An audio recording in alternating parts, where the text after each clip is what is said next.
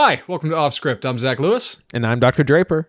Today on the show, we are taking a look at Voyagers, the new theatrical film that's a little like Lord of the Flies in space. It's not quite Lord of the Flies in space, but it's a bunch of teenagers in space. We went and saw it, and we're going to tell you what we thought of it. We also took a look at Hulu's The Clove Hitch Killer. It's a 2018 serial killer mystery film that's surprisingly not that bad, and I'm excited to talk about what's going on in it and whether or not it's worth your time. We're taking a look at some news. We've got listener questions we got to get to. We're going to look at a couple trailers that are coming up. A crammed show today, Andy, fully packed. A lot going on. Yes, and before we get to all of it, we need to get to the news. First things first, I just realized I started the show with the news on screen. By the way, if you don't watch the show live with us on Facebook, you can on our Facebook page at Offscript Film Review. First things first, the news. Warner Media CEO says that in 2022, Warner's movies will debut in theaters before they go to stream. This is obviously different from what they're doing now, which is pushing movies to HBO Max same day. Apparently next year,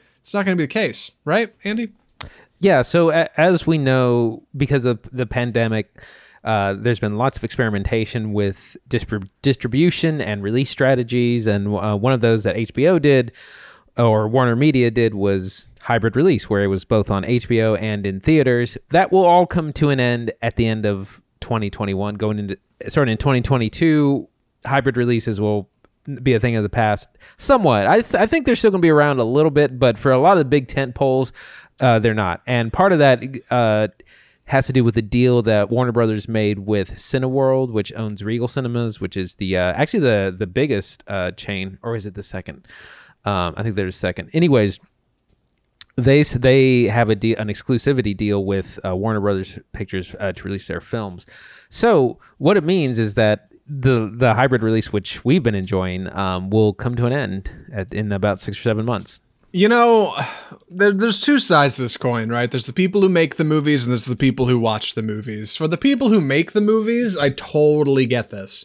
Makes sense. You probably stand to gain a lot more money putting stuff directly in theaters first, shortening that 90-day window so we don't have to wait 90 days to get our movies on streaming services, I think is smart. Like shortening that to a month and a half is sharp. I don't think that's a bad idea. I hope things still get pushed to HBO or in some similar capacity after that. But, you know, when Warner announced they were when HBO announced, HBO, Warner Media, HBO, they're the same company, right? When they announced they were going to be kind of simulcasting all of their movies to go to HBO and theaters this year, a lot of movie like production houses that work with Warner Brothers were real mad. Christopher Nolan was big mad. He owns Syncope, who makes all of their big movies over there. Lionsgate Pictures was furious with Warner Brothers because Lionsgate is making Dune and The Matrix 4, and they're like, "What do you mean our movies are going straight to people's homes?" Like from the money making side of this, I get it. The consumer side, though, dude, it's a totally different story.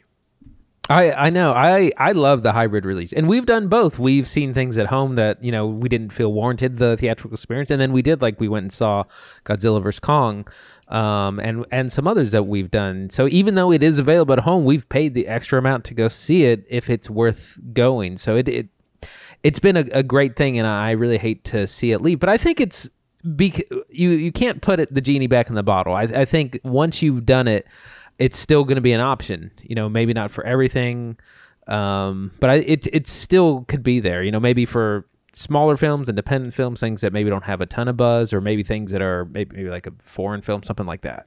I sure hope so, man. I'm not into the idea of having to go wait like 45 days to watch movies. Even if it's half the window it was, getting stuff on HBO same day is awesome. And this is coming from the guys who go see movies. We still go see movies if we can. But like I just love the option. I love that I got to go see Godzilla vs. Kong, and then I called my sister on the drive home, and she just finished watching it at home. Like, it makes movies more accessible. It makes it more so more people can see things. We can have a larger conversation about this stuff. More people seeing more movies is a good thing. As a movie podcast, we're in support of that. So I hope they work this out. Also, one detail a lot of people are getting caught up on, and I'm still not sure I know the answer, or Andy knows the answer for that matter. Are Warner movies going to be exclusive to Regal Cinemas, or is this all theaters? What's the deal? It looks like they are going to be exclusive to Regal theaters, which sucks because there's not a lot of them in our town. No. So we'll see, but I can't imagine you're not going to make deals with the other players. We'll see what kind of happens, but that won't go into effect until 2022. Yeah, that's a bit of this that's a little unclear, and when we find out more, keep it here on Off Script. We'll tell you where you're going to be able to see your Warner Brothers movies in 2022. All right, so subscribe, I guess, if you haven't. Our next story: Mission Impossible, Top Gun, Snake Eyes. All these getting shuffled as Paramount decides they're going to be moving a bunch of movies that were supposed to be coming out this year, just all over the place. But hopefully, some of these are moving up. Right, movie theaters are getting open. Hopefully, there's less delays. Right, Andy? Yeah, as the pandemic is drawing to an end, we are starting to see dates shuffle, and some of those dates are actually moving closer, but a lot of things are being moved back. In this case, Top Gun is moving to November 19th, 2021. It was supposed to come out in July, so it's moving from summer to fall. Mission Impossible 7 is going to come out next summer. It was going to come out in the fall of 21. Now it's going to come out in May of 22. And then some other notable ones is, like you said, Snake Eyes, which is a G.I. Joe spinoff, is moving back, or is actually moving forward from October to July. So we'll get to see that a little bit sooner. The Dungeons and Dragons film is moving back 10 months. Yeah. To March 3rd, 2023. So that's quite a ways. And there's a new Star Trek feature, which will come out on June 9th, 2023. So we got a lot of things coming up, some things moving forward, some things moving back. Yeah. All exciting, I think. I'm glad it feels like we're opening theaters again in some capacity. People can go see stuff. I'm still bummed by things moving back to try to hit summer windows. It is ridiculous to push Mission Impossible 7 back another year and change. The movie's already made. Like, it's been sitting on a shelf. And frankly, if Mission Impossible 7 is coming out in 2022, Mission Impossible 8 better be out by 2023. There is no excuse. There's no reason I can't get Tom Cruise in space sooner rather than later. Right? I think that's actually right. The third or whatever number, 7th or 8th one is going to be out the following year. So we're going to get back-to-back Mission Impossible movies in 2022 and 2023. Yeah, it damn well better, honestly. So, I don't know. We'll see what happens. This is exciting. There's actual dates. There's a Dungeons and Dragons movie coming out. I know. There's all kinds of cool stuff happening. It's nice that we're seeing, like, not only the horizon for movies to come out that we already know of, but also seeing new titles in here. They got an untitled Bee Gees movie they're talking about. They got some John Krasinski, Ryan Reynolds feature that they're going to be starring in. Like, I don't know what's coming up, but it's exciting. New things are happening, and that's most important. Especially, like, with some of this stuff, kind of like Wonder Woman, we've seen advertising for it forever. Like, I've seen the Top Gun trailer so many times in theaters, and we still got another 6 months of it. Yeah. God, I was just working on something with a client yesterday, and they're like, that new Top Gun movie looks cool. I was like, what? Oh, yeah. Yeah, Top Gun's going to be great, sure, when it comes out in 6 months. I mean, my God. I'm glad movies are finally getting shuffled around. Our last story, Will Smith and Anton Fuqua pull slave drama Emancipation out of Georgia due to restrictive voting law.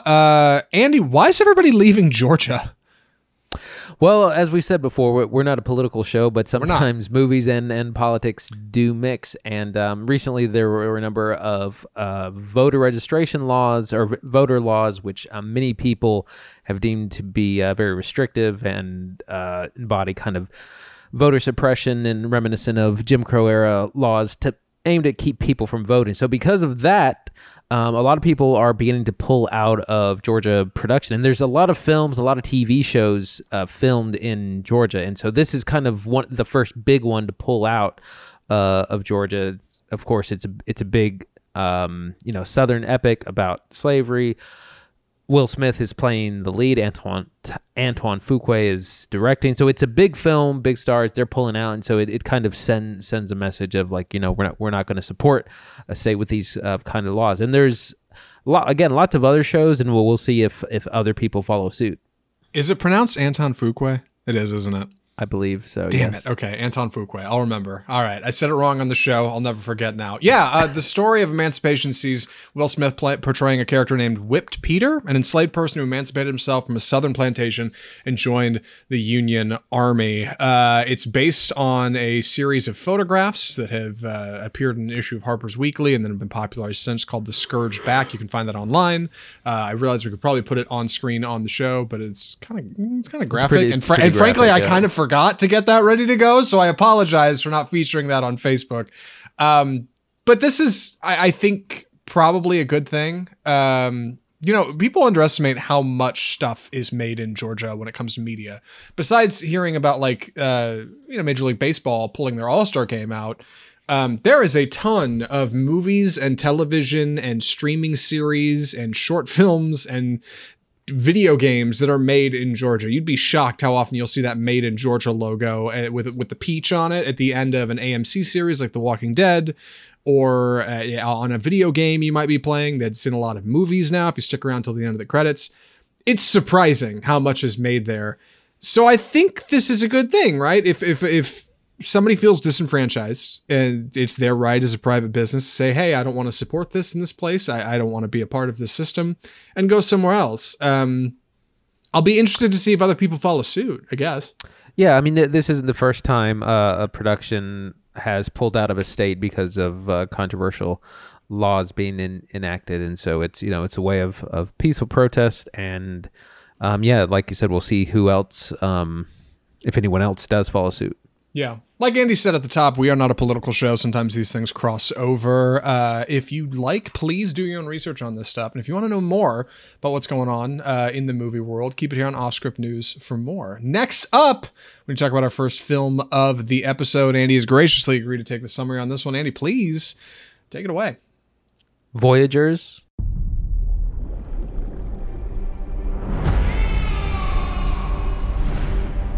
This is our best chance to find a habitable planet. We breed and raise our own crew. 3. Train them in isolation to prepare them for life in space. 2. So this is a new sci-fi drama starring Ty Sheridan, Lily Rose Depp, and Fionn Whitehead from director Neil Burger. Also starring Colin Farrell, of course, who I almost forgot about.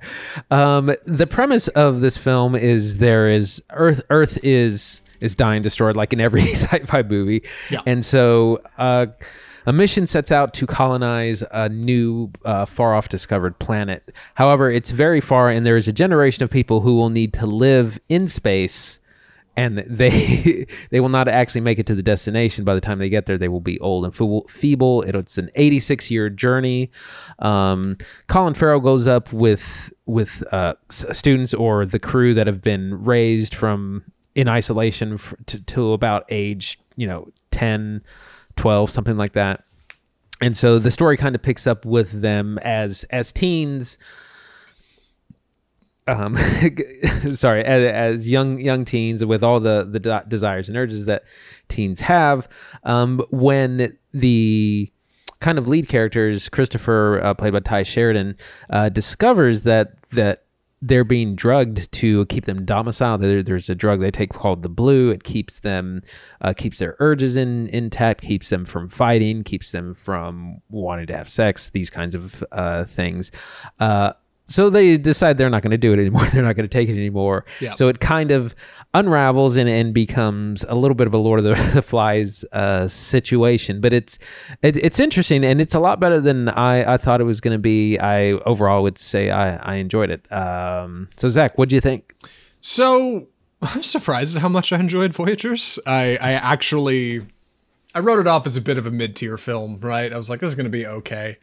And it's not great. It is not a great film by any means, but it's not that bad. There's actually a lot of, like, I got to the end of the film and was thinking to myself, like, I'm surprised at how much I actually enjoyed in this movie. It's not I don't think this is a rush to the theater, see this film kind of situation, but when it inevitably arrives on a streaming service, it might be worth taking a look at. Where do you want to start talking about this monster? Well, let's get on with our plot, dig into the plot a little bit more. Yeah.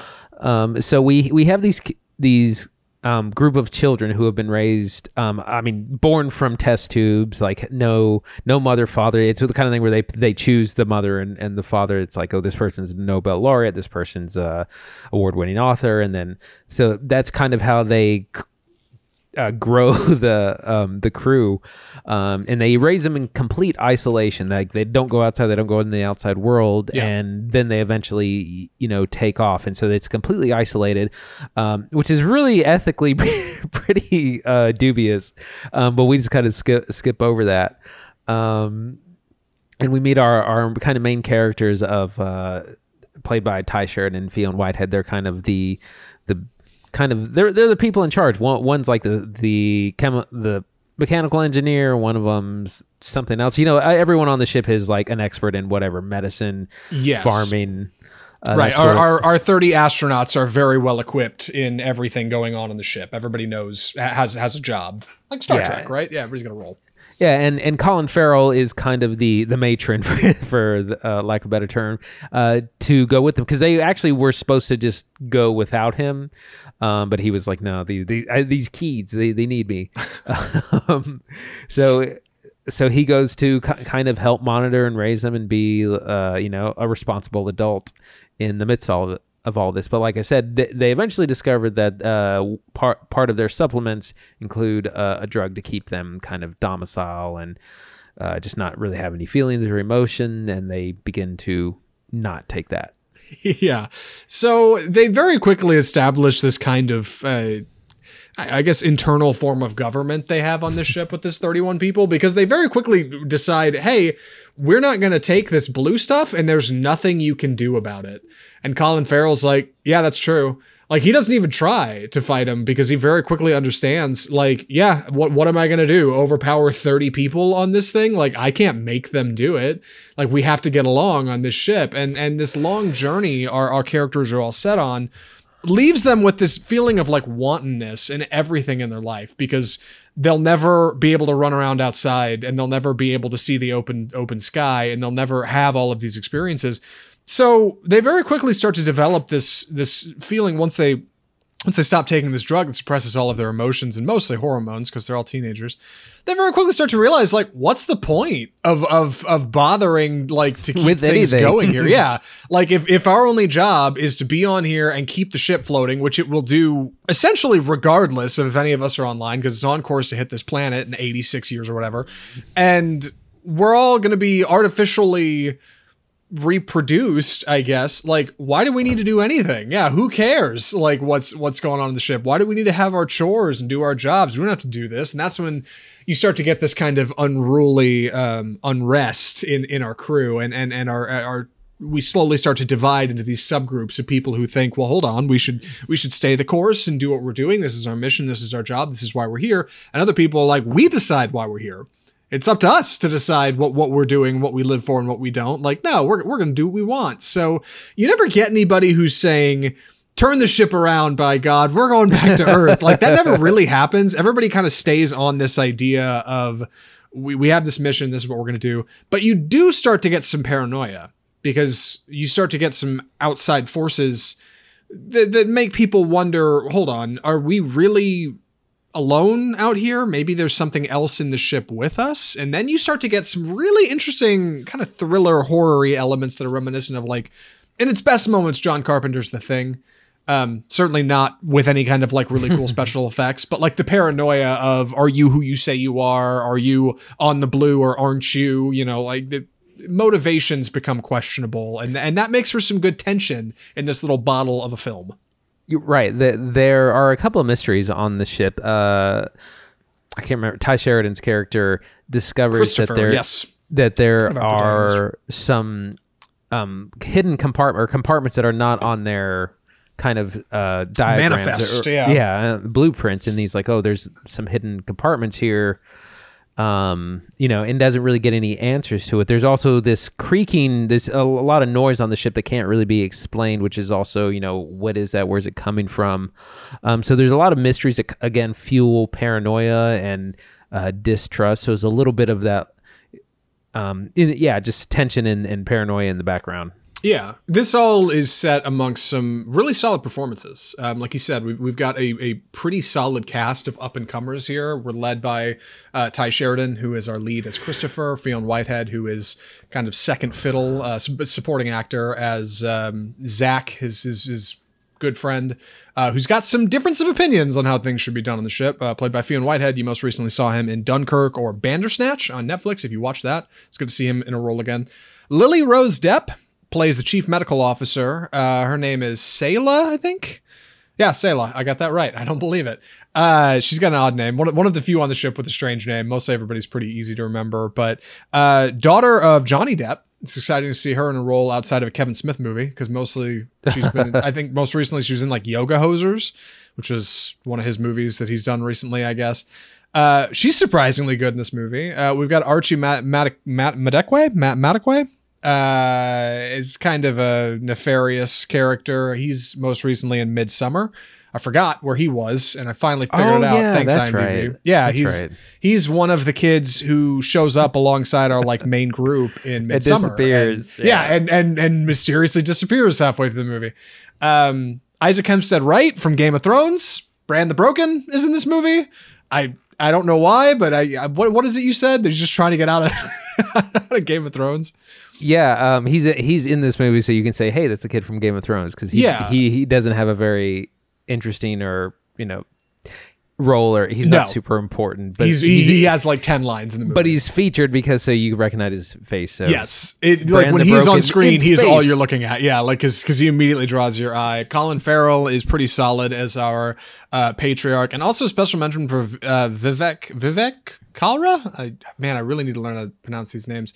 He was the lead in Blinded by the Light, that Bruce Springsteen movie about the kid who grows up in London and like discovers Bruce. He's great, and he also doesn't have many lines in this movie, but I was excited to see him back. So like, I'm surprised by the up and coming star power. I feel like this would be one of those movies you can look back on IMDb in 10 or 15 years and be like, man, this movie had like 5 really good people in it.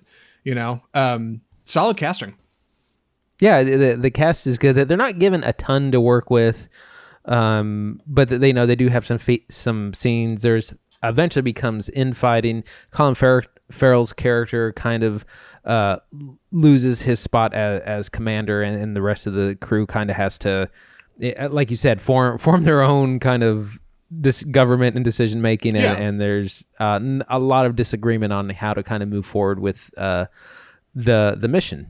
Right, being that these kids are all completely, like test tube babies, like born and bred in captivity. They have never left like the confines of what they believe is the space station. None of them have ever been outside. None of them have ever seen the sun. Like, they are all like super odd little kids. They're all presenting as particularly normal in this movie. They're not particularly unrelatable. Once they kind of stop taking this drug, they all seem like pretty normal, even though obviously in reality they would not be normal children at all. They would all be super weird and kooky. But the infighting makes for some good tension, and I think the paranoia starts to run deep because they don't understand a lot. About the world. Like, they're not normal kids at all. So when they think they hear something outside, they're like, "What is it? Well, what could that possibly be?" And somebody says, "It could be an alien." They're like, "Okay, well, what does that even look like?" Like, we have no idea. Yeah. And then when they need to start deciding on things, okay, well, how do we decide? Like, they don't even know what a system of government is. Like, as far as I know, they don't understand like how a democracy functions, like how voting would work, and everything is kind of told to them through this master computer. It's a little like Ridley Scott's Alien, right? Like, the computer knows all. When they have a question and they can't get an answer from Colin Farrell for one reason or another because they're off dealing with another problem, the computer's like, do this. Do that. Just do this thing. Blindly follow instructions, which is how they start to get in this area of, well, wait, hold on. Why do we have to say? We should dictate the rules. We're the ones on the ship, by God. We're the ones living. We should say what we do. We are the masters of our fate. Right. Now, the movie, I think, starts to falter in its presentation of these kind of larger ideas. You would think it would get into these big concepts of who are we and what are we meant to do and what does it mean to truly live? And it kind of just touches those, but it never really spends any time in it. I was thinking of movies like Robert Pattinson's High Life, or even like George Clooney's The Midnight Sky, most recently, Netflix. And kind of drawing comparisons to those, I think both of those movies kind of made a larger case for like life and what it means to be alive. And this movie never really gets there. It leans more into like the thriller side of things, a little more Sunshine by Danny Boyle, a little less fun George Clooney space film, I guess. I wanted to get into the sets and the set design. Yeah, this is one of the things that I think actually really made the film work for me, is that the interiors of the ship are really good. It's this like stark, everything is white, very, very clean, very sterile looking. You got everything. You have these monitors that have these giant screens. So the ship is really convincing as a spaceship. And I think that's one of the things that it really helped sell the movie. Yeah, I was just looking up who did production design. Looks like it was a man named Scott Chambliss who worked on Godzilla, King of the Monsters. Oh, and Star Trek. Okay. And Guardians of the Galaxy 2 and Tomorrowland. Okay, no wonder the sets look so good. Like, they got a super great set designer to put everything together. The film's directed by Neil Berger, who most recently did Divergent. He did the first film in that series. He also did a couple other things. Limitless, the Bradley Cooper film. It's not a movie that's particularly, like, helmed by an all-star crew or anything, but Andy's right. Like, the set design is particularly striking because it just feels claustrophobic and it feels really maze-like. And there's a couple spots where, like, you get a look at the overhead blueprints, the manifests, right? Especially when Christopher's saying, well, hold on, there's this hidden compartment over here. What is this? And Colin Farrell's character says, well, maybe we're not meant to know what that is. Maybe that's for the next generation. You know, maybe that's not up to us to decide. You never really get a sense of the layout of this place, though. It feels very maze-like. I would liken it almost to the same kind of sense of unease you'd get from something like Kubrick's The Shining, right? Like just a maze of a set. Yeah, like you never really get a good feeling for where you're at. You may have characters running down one hallway, and they'll bump into characters in another hallway. And I feel like that's by design. Yeah, nobody's ever going to diagram it out for you on screen. Nobody's ever like, well, here's exactly how the mess hall connects to this. And I think that's not a bad thing.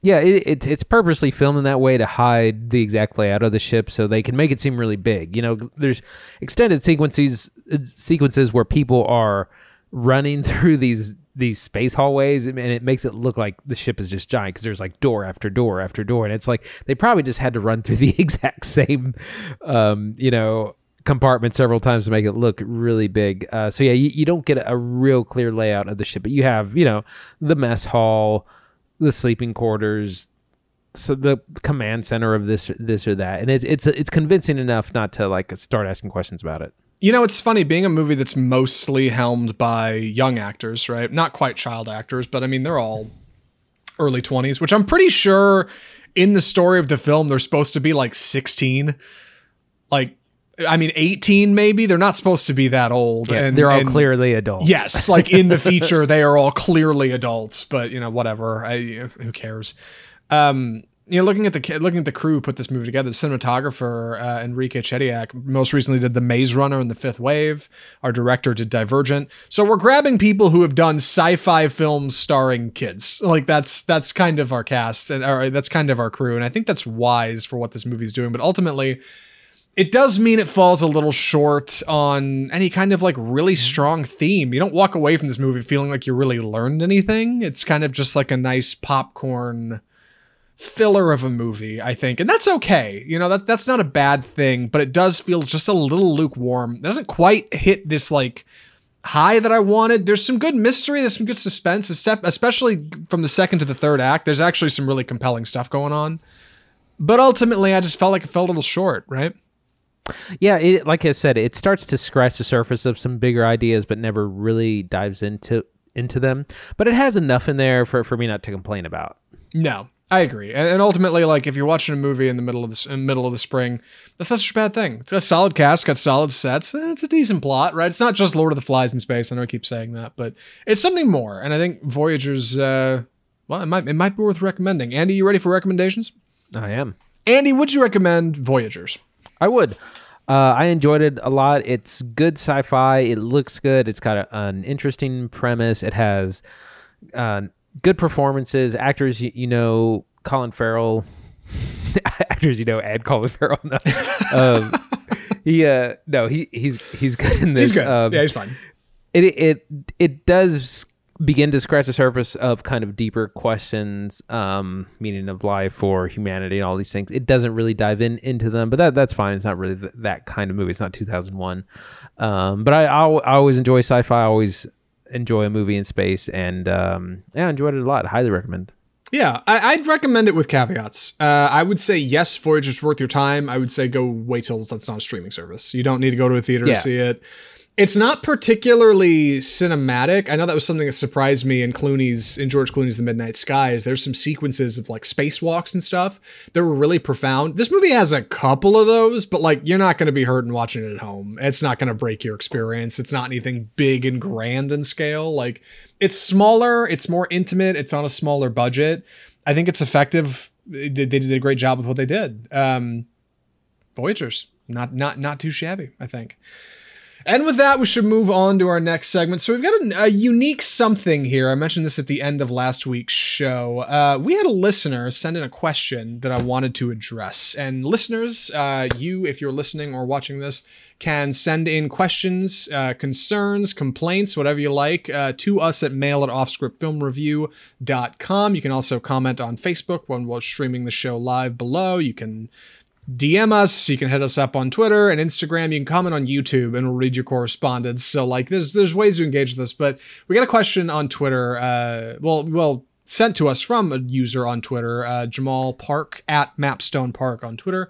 Andy, do you want to read this thing or should I? I don't mind. I just feel like I've been talking a lot. I think we can cut it down a little bit.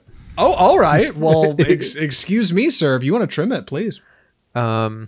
Well, the question is really asking, with COVID making Warner move a lot of movies to same-day streaming on HBO Max, do you guys see this as a way of competing, or do you think Netflix has different goals? Because Netflix has been buying some big properties lately, making some big moves. Yes. So they bought the sequels to Knives Out 2 and 3. They also made a deal with Sony to exclusively stream their films. Mm-hmm. So are they competing with HBO Max or have different goals? Zach, what do you think of that? So it's hard to know. First off, I'm glad we're talking about this in the middle of the show instead of just at the end, because this was one that I wanted to sit on for a week and kind of simmer. So Jamal, thanks for your patience and thanks for writing in. I don't know what Netflix's goals are. I mean, Netflix's goals, I think, are easily discernible. They're a business, right? They want to turn a profit. That's simple. But as far as like producing a curated content library goes, I don't know. Jamal makes a good point here. He mentioned in his kind of long form question, he said that I Care a Lot, the Rosamund Pike film, made some waves because Rosamund Pike won a Golden Globe for it. Obviously, Netflix has turned out some premium films in the past. Martin Scorsese's The Irishman is a great example. Alfonso Cuarón's Roma was another tremendous example of things, a film that is appearing at the Academy Awards in representation of Netflix. Like, Netflix obviously is not afraid to fund large projects, but they also turn a ton of funding into mediocre projects. And that's why I'm not sure. Normally I would say for somebody like HBO Max, yes, it is very clear HBO and Warner Media are trying very hard to make the premium content library on the internet. If you want good movies, if you want good television, damn good television, you're going to go to HBO Max. Everybody else, I think maybe Netflix has spent a lot of time trying to curate a large library to appease multiple people. And it's only really now that I think maybe they're starting to pivot into premium stuff. I've got more to say about it. Andy, what do you think of that so far? I think they see Disney on the horizon, hot on their heels, and they're worried because for the longest time, Netflix has mostly been a quantity over quality approach. And, they've done some prestige films like Roma and The Irishman, some of these bigger projects, or they do things when it's around Oscar time, but by and large, they have a lot of mediocrity, but they see that that's kind of hit his limit. And if they want to keep subscribers and get new subscribers, they got to have hot properties. And we've known this from the beginning. It's all about the licensing. Disney Plus has come out swinging with, a couple of hot Marvel shows later on, WandaVision, and right now Falcon and Winter Soldier. These are much better than the average TV show. And so I think Netflix is just seeing this and saying, we got to do better. We got to have better properties. We have to have a better reason for people to subscribe. Right. Up until now, Netflix has been in many ways like the blockbuster of streaming, right? Like you think of renting movies. If you're in America, you probably think of Blockbuster Video. That's what Netflix has been. Because they were the first big one. They were the first one to really headline this idea that, hey, you can stream films online and it'll work and it'll be cinema quality or close to it for one low price every month. But a lot's changed since then. A lot's changed since Netflix was kind of the only player in the game. There are a ton of people making streaming services now. Freaking Paramount Pictures as their own streaming service. NBC, CBS, Disney, Apple, HBO, Amazon has their own streaming service now. That's just to name a few. Netflix, up until now, their strategy, I think, has been just get as many people as possible in the tent, right?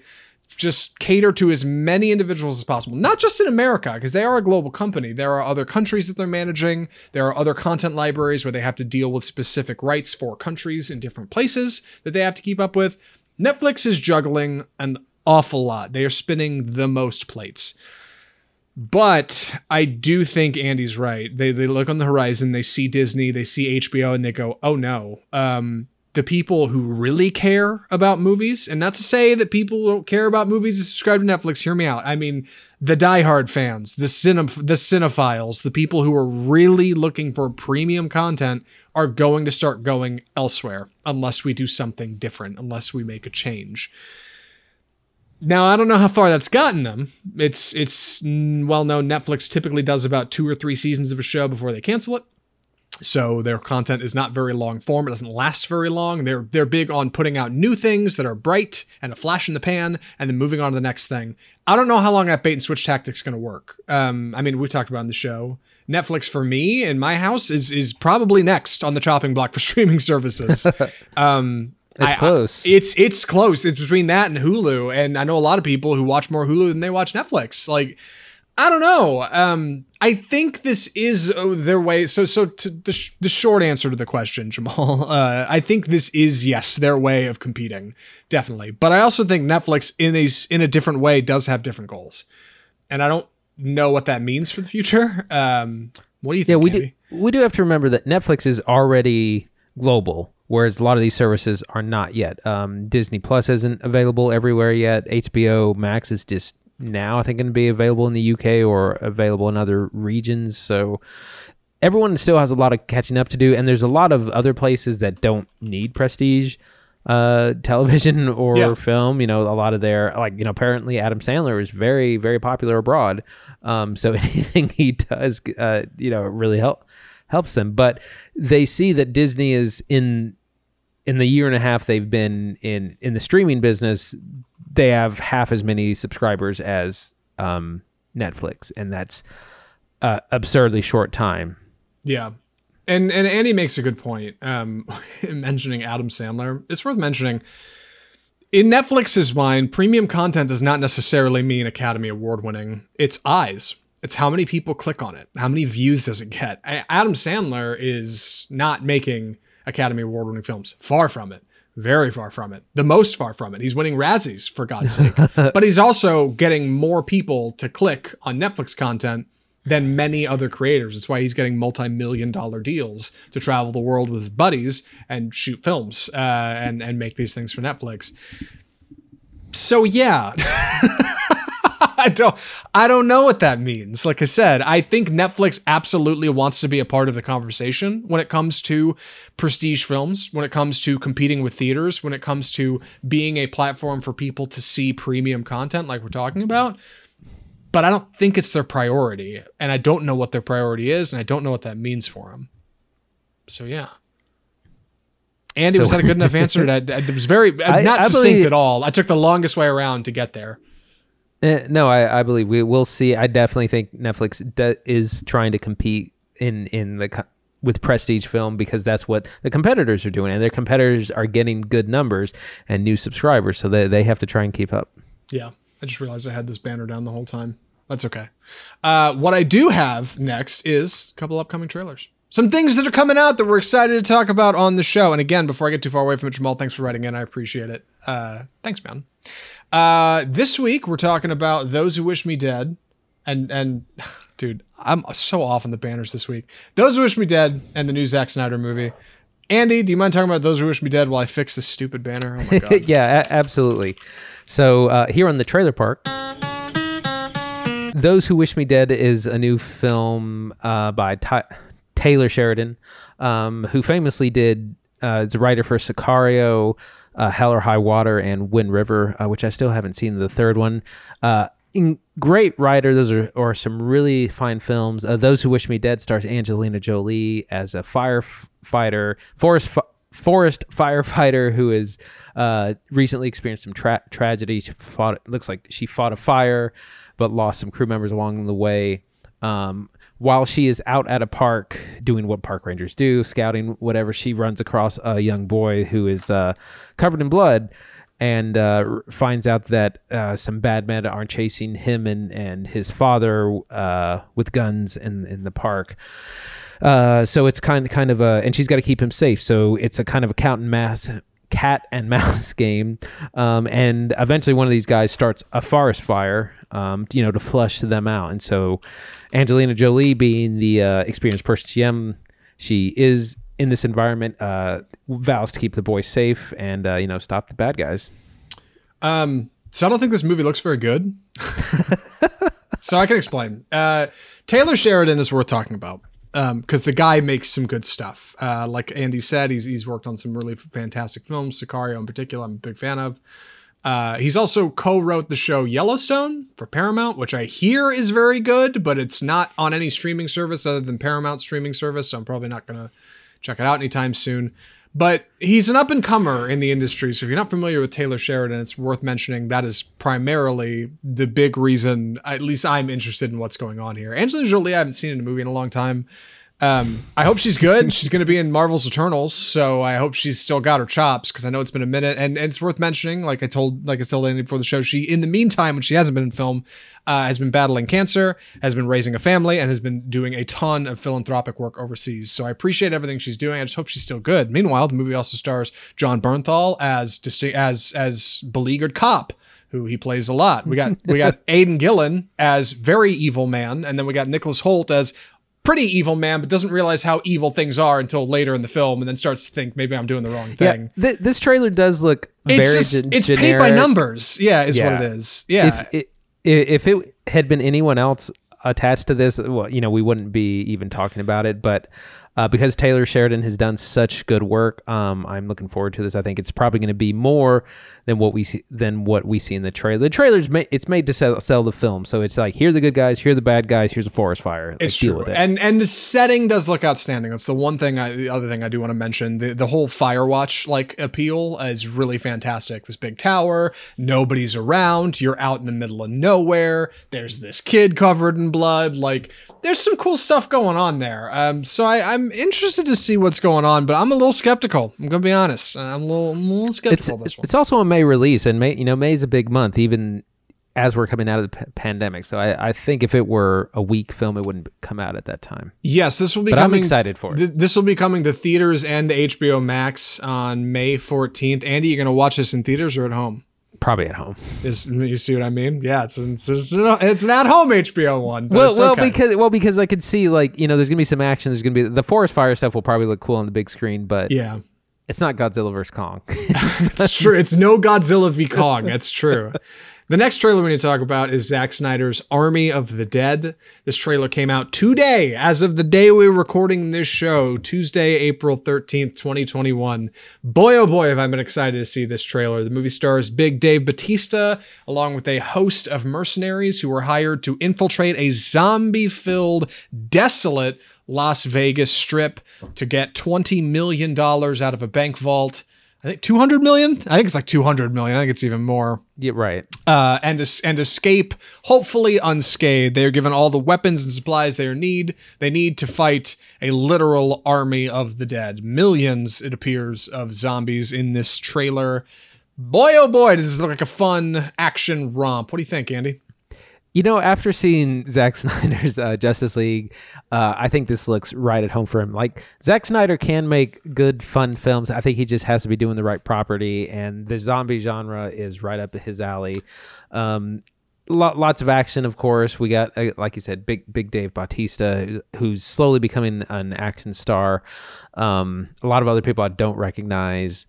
It's got a good premise. And the only thing that annoys me is that apparently the zombies are getting smarter and they're organizing. And I was joking, they're going to have democracy before long. They're going to start voting. The trailer looks, the first third of the trailer looks kind of cool. It's like, all right, there's the setup. The next third of it looks kind of lame. All right, they're all kitting up. They're going to go to this heist thing. The last bit of it looks fantastic. They're in Vegas. They got to go get the money. I don't know what happens next. There's a ton of zombies. The one thing that did stand out, like Andy said, is they point out that the zombies are now smarter. Zombies don't need to be smart. They don't need it. It's counterintuitive to what they are. Zombies are supposed to be hungry, and they're supposed to be mad, and they're supposed to be fast and ravenous, and they're supposed to overwhelm you in numbers and strength. They don't need to be smart. Zombies don't have to outsmart anybody. You don't need it. You don't need it. I am excited to see this one. I think it looks pretty fun. I can't say it looks good, because there's a lot that the trailer doesn't show. I think like Those Who Wish Me Dead. I don't know. Yeah, well, I guess we'll see. Army of the Dead, a fine return to form for the director of Dawn of the Dead in 2004. Oh, here we are, this many years later. And that's going to be out on Netflix on May 21st. Yeah, is that coming to theaters too? I doubt it's Netflix. That's a shame. I was gonna say because that one seems like a good theater-sized feature, but I don't know. Maybe Zack Snyder he demands the silver screen. By God. We'll get to the Snyder cut of this. His grand video, right? The Snyder cut of Army of the Dead. Jesus. All right. Well, we've got one more movie to talk about before the show's over. I'm excited to talk about the summer for this one. The movie is The Clove Hitch Killer. You are the best young lady that he has brought home to meet us. Also the only one. Dad. Knot tying exemplifies the strength of a troop or family. Clove Hitch Killer was recommended by a listener. 2 listener recommendations in one episode. I know. There's a lot going on. Jordan Sutton, an old college buddy of mine, reached out to me and said, "Hey, Zach, I know you guys don't do series. I'm hoping you can watch this series for the show. And if not, can you watch this movie?" And I said, "We don't do series, but we can check out this movie." The Clove Hitch Killer came out in 2018 and is currently available to stream on Hulu. I told Andy about it. He was like, "I've never heard of it." I said, "Well, it's got a 77 on Rotten. How bad could it be?" Right? Like it stars Dylan McDermott. It's unrated. Maybe it's okay. Initial impressions of Clove Hitch Killer are not strong, but there's some stuff going on in this movie that might be worth your time. Let me explain. Clove Hitch Killer tells the story of Tyler Burnside, a Boy Scout in a very evangelical town. He's a volunteer at his local church. He's the dutiful son of an upstanding community leader dad in this quiet Kentucky town. But there's some things going on the surface. So things aren't so normal in this quiet Kentucky town. There's actually been a string of murders over the years, horrific serial killings, women tortured, tied up, all kinds of stuff. And when Tyler discovers a small cache of strange photos and erotic material in his dad's work shed, he starts to suspect that maybe his fun-loving Boy Scout father isn't the all-American hero he might think he is. It is a serial killer mystery, a return to form for the serial killer mystery, according to Film School Rejects. I'm not so sure. Andy, what did you think of The Clove Hitch Killer? So like I said, I didn't like the first 15, 20 minutes of this movie. It just seemed really low budget, but it did get better the longer it went. And, it's not an entirely original premise. Someone suspects their family member or someone they know is a serial killer.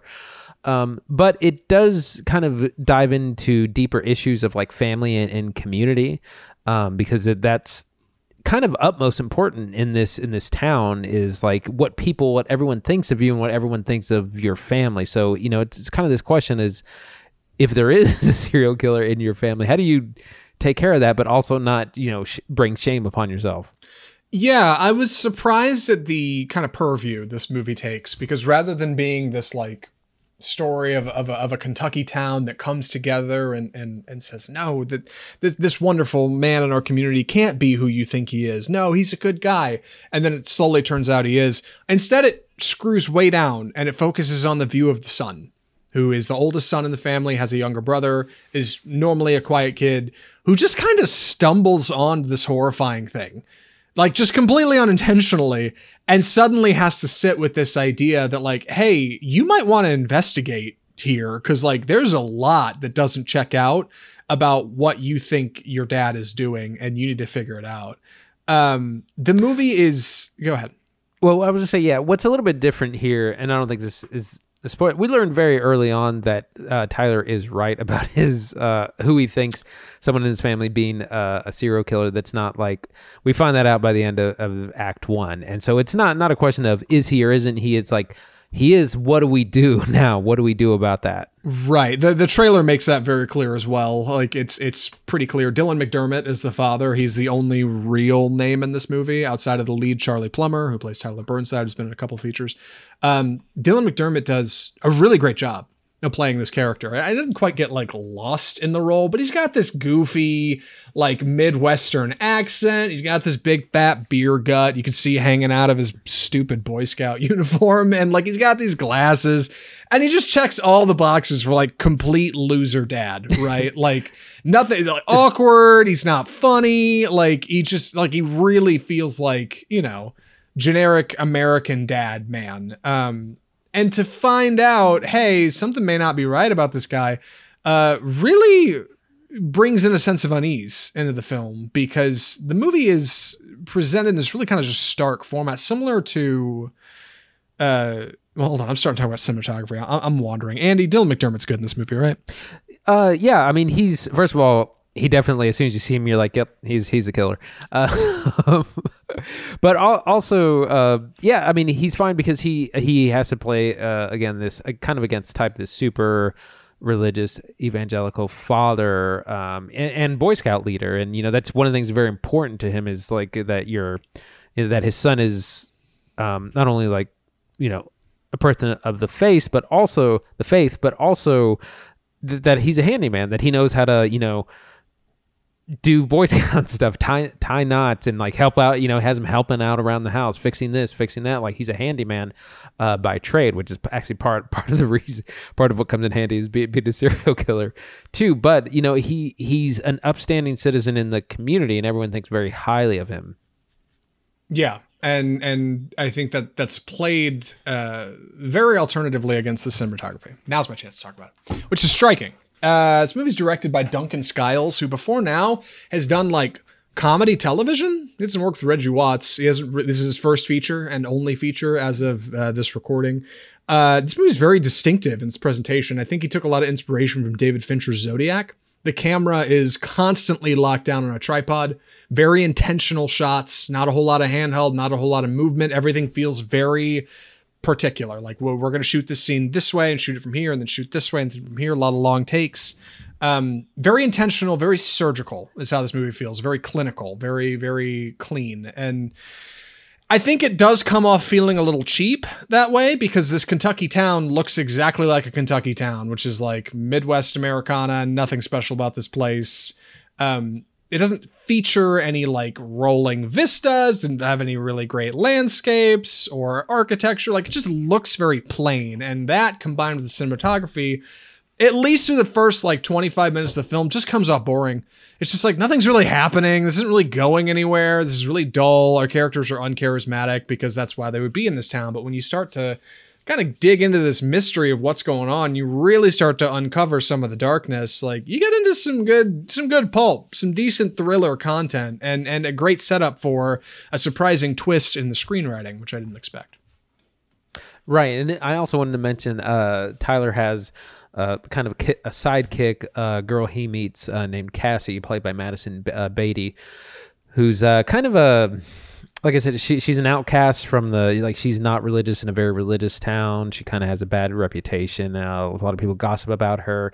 But she ends up being one of Tyler's only friends, and a person that he can confide in about this, and who kind of comes along in this very dark Hardy Boys style mystery. Right. Cassie is our connection to the actual like string of murders, because before then, you know, Tyler had heard about, okay, there were these murders in town, didn't really know a lot about them. She, meanwhile, is like an enthusiast. She's got this morbid curiosity. She's a high school girl. She's like, I want to know everything about this guy. The cops couldn't figure it out. I'll bet I can. He's still out there. We gotta get going on this. She starts to kind of bridge those gaps for him and say, hey, this thing you found kind of looks like this thing that happened a couple years ago here, and starts to help unravel that mystery a little bit. What's surprising, I think, is the quality of the writing.